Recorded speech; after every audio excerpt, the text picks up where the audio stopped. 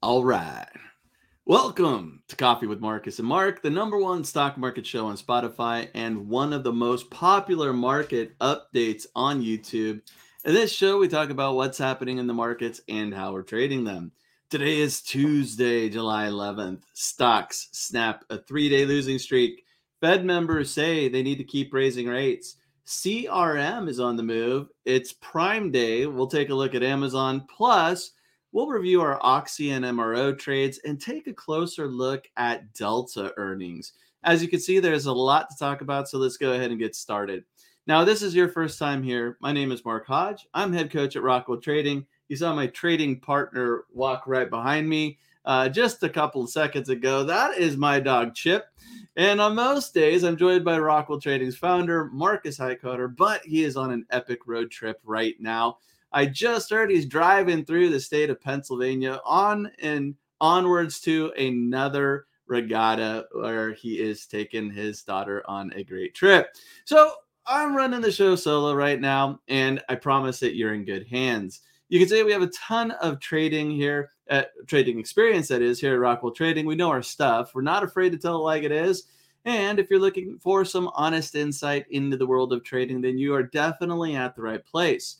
Now, before we dive in and show you our trades and how we're tackling these crazy markets, let's take a look at what's moving the markets today. Let me go ahead and bring up the S&P 500 here. This is not the S&P 500. This is Amazon. We'll come back to this one, but we'll look at the S&P 500. And yesterday, if we take a little bit of a peek back at what took place, yesterday, a bit of a reversal, the S&P finishing higher by 0.25%. Now, let's go to a 5-minute chart because although the indices were higher across the board yesterday, if you look at what was going on here, we gapped lower, filled the gap quickly in the first 5 minutes, traded higher, then pulled back. We made session lows around lunchtime, rallied again, getting back up to the levels that we saw earlier in the session, and then sideways for most of the day before a little bit of a rally in the last 10 minutes of the trading session to finish back positive. So just a quiet session. Actually, the S&P yesterday in a range of about 23 points, it looks like. Not a whole lot of movement and activity for the S&P. Now, this morning, we actually gapped higher. We rallied a bit and then came back to fill the gap before drifting higher again. Right now, the S&P up 0.3%. But all in all, the last trading session and this morning so far, not a lot of volatility, not a lot of movement. It's definitely clear, at least in my opinion, that traders are waiting for something. And that is most likely CPI data that will be released tomorrow. But before we take a closer look at what to expect and what Fed funds futures are showing, let's look at the Dow. Similar movement for the Dow, but the Dow up 0.4% right now. So the Dow actually leading the major indices. The NASDAQ, similar movement yesterday and today, a bit of a rally, a pullback. The NASDAQ has been a little bit weaker out of the three. So the NASDAQ was negative for a little bit, dipping negative in the morning after the positive start, but now positive once again. So up 0.3% right now. All in all, just a little bit of a drift, not a lot of volatility. If we look at the fear index, the VIX, we see that the VIX is at lows of the session. And after a little bit of a spike, we're trading back into this lower range at 14.6 right now, which is down just shy of 3% compared to where we ended the day up yesterday. So volatility getting sucked out of the market. Although it does look like traders are waiting for something. And if we look at the economic calendar here, the economic calendar, we see tomorrow we have some red flag reports. It's really all about CPI data. There's a few different numbers being released, like core CPI, and then also the year over year number. This is what investors are waiting for. Not really to see if the Fed's going to raise rates at their next meeting, but what the Fed might do beyond that. Let's go ahead and look at the CME Fed Watch tool. Now, this is based on Fed funds futures. And we see here that right now the probability of a hike at the next meeting, 92.4%. So essentially almost certain that the Fed will raise rates based on these futures. This, whether or not it's certain or not, at this point in time, you could say a quarter point is priced into the market. This is what traders are expecting. And the real question, though, is what comes next? The Fed has hinted at more rate hikes. And we see here at the September meeting right now, there's a 72% chance that after this July meeting and a hike at the July meeting, that in September the Fed will keep rates the same. So that's what traders are betting on. A little more uncertainty here in November, where there's a 54% chance that the Fed will keep rates the same, a 36% chance that they'll raise another quarter point. And this is really what traders and investors are a little more interested in at this point. So essentially, the quarter point is priced in, and it's what happens beyond that, because the Fed has said, hey, we need to do a little more work. We're not done yet. And traders have really shaken off those comments and said, well, maybe things are going to be fine. Maybe we don't need to raise rates anymore. Maybe the inflation numbers will start to look good and the Fed will change their mind. Well, even yesterday, Fed members reiterated their need to raise rates beyond what they're at right now. Mary Daly, president of the Federal Reserve Bank of San Francisco, said at a Brookings Institute event that, quote, we're likely to need a couple more rate hikes over the course of this year. Note, couple, right? And then Cleveland Fed President Loretta Mester. Now, Loretta is not a voting member, but she also stressed the need to raise rates higher, quote, in order to ensure that inflation is on a sustainable and timely path back to 2%. My view is that the Fed's rate will need to move up somewhat further from its current level and then hold there for a while as we accumulate more information on how the economy is evolving, end quote. So the Fed continues to say, hey, we need to do more work. Right now, traders are saying, yeah, one more hike, but then we're probably fine. We'll see if CPI data and also PPI data on Thursday changes this story here. Now, if we go back to PowerX Optimizer and we look at the heat map here, we see that overall markets are green, but a little more mixed than we've seen on some days. So even the Magnificent Seven, right? Apple's down a little bit, Microsoft is down a little bit, Nvidia is up, Google's up, Meta's up, Amazon's up, Tesla's flat for the day. And with the sectors, we see consumer defensive down a little bit, healthcare down a little bit, financial services up, energy up. So a little bit mixed, not an overwhelming move higher where there's just a sea of green, a little more mixed and uncertainty, even though the overall markets are up. And right now, the S&P's up 0.25%. Now, let's look at some market movers. And I want to bring up CRM, Salesforce. Salesforce actually helping the Dow here lead the markets higher. Salesforce is up 3.5%. They were up almost 4% pre-market after announcing it would raise prices by about 9% across the board with its cloud offerings. So that's something that investors applauded, liking that move, and stocks trading back at these highs that we saw in May. And beyond that, we haven't been at these levels since April of 2022. So investors applauding that decision, and the stock's up about 3.5%. Now, a few other market movers. JetBlue, JBLU is the ticker symbol. And we see that JetBlue is down almost 4% after this nice run up that we've seen in June. JetBlue was downgraded by an analyst. Evercore ISI cited the recent sharp rally in shares and balance sheet concerns warranted the downgrade. Now, another one on the move. Let's look at 3M here. So 3M company, MMM is the ticker. 3M up almost 4%, another Dow component helping the Dow, rallying up to about 2% pre-market, then continuing on here, upgraded to neutral from underperformed by Bank of America. The analyst saying that there are positive catalysts related to litigation settlements, restructuring, and a planned spinoff of its healthcare business for the upgrade to neutral. Now, let's take a look at positions that we are in. And one position that I took last week would be MRO, Marathon Oil. So last week there was a bit of a dip. Things looked nice on a support level selling puts. Since then, we've had a nice move higher.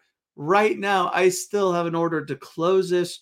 What we like to do is we like to sell premium, and we're looking to get assigned at the strike that we sell. So we're happy to get assigned. That's our line in the sand. That's where we say, you know what? I'm okay owning MRO at $22 a share, right? Instead, support held up. Now the goal is to free up that buying power. If we've essentially made 90% of the maximum profit that we can make on this trade, why not close it out, give up a few cents, and move on to another trade? So that's what I'm looking to do here. Right now, still have an order in the market to close at 2 cents. It's been 2 bid, 3 ask all day long. We'll see if I get filled by the end of the day. But you never know with CPI and PPI coming out, maybe a little volatility, maybe a little movement, maybe we get a bit of a sell-off. Whether it be another oil and gas play or something else, doesn't matter to me. But I would like to free this one up if possible and move on, see if there's something else that I could take this week. Now, Marcus, he sold puts on Oxy last week. So he sold the 57.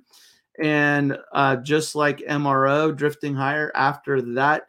So happy to get assigned to 57. Right now, Oxy's trading at 59.80. And I can confirm that Marcus was able to close this put today, buying it back at 6 cents. He collected 61 cents to start the trade, buying it back at 6 cents, freeing up that buying power, looking for new opportunities and new trades. So I'm still in MRO. Marcus is no longer in Oxy. And we'll see if we can get a bit of a sell-off, get some movement here, or maybe an earnings play to take advantage of the buying power that we currently have available to trade with. Now, what is an earnings play? Well, for us, we prefer to trade after earnings rather than before. By trading into earnings, there's a lot of uncertainty, right?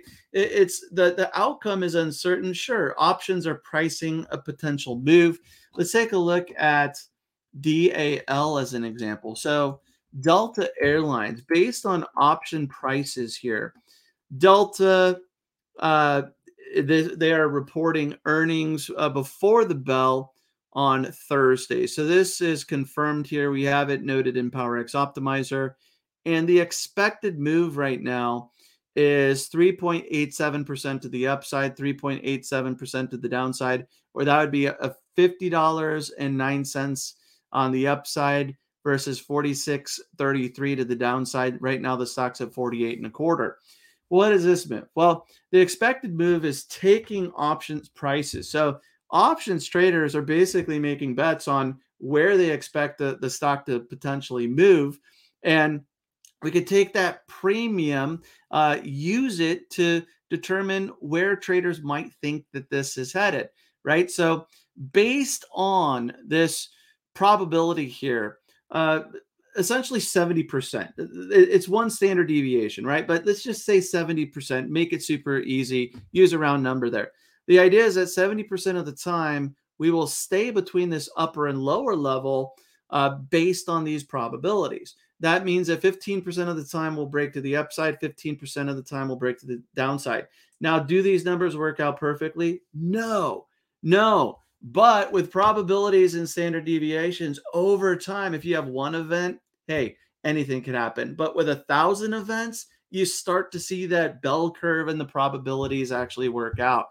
Now, because of that, I mean, gosh, to me, I would rather put on a trade after this event, right? There's some uncertainty here. What if we drop? Well, That to me is a nice earnings play. It's after that overreaction. Now, I don't think that Delta is going to fall back to 34, but let's just say hypothetically, this thing is essentially just getting, in a free fall, getting hammered after earnings. There's a big surprise. Probabilities are out the window. But if I look at a chart like this and it's a stock that I actually want to own, and because of that extra volatility, that overreaction where traders are freaking out, if I could sell puts on something that has really, really strong support and traders are panicking, that's when I see an easy opportunity to make money, right? Well, let's go ahead and look at the earnings analysis tool to see what Delta has done in the past. Well, looking at the last 12 quarters, so the last 3 years, we see that typically the beat or not beating earnings is totally mixed here. It might be that one was, I don't know why we have 11 instead of 12.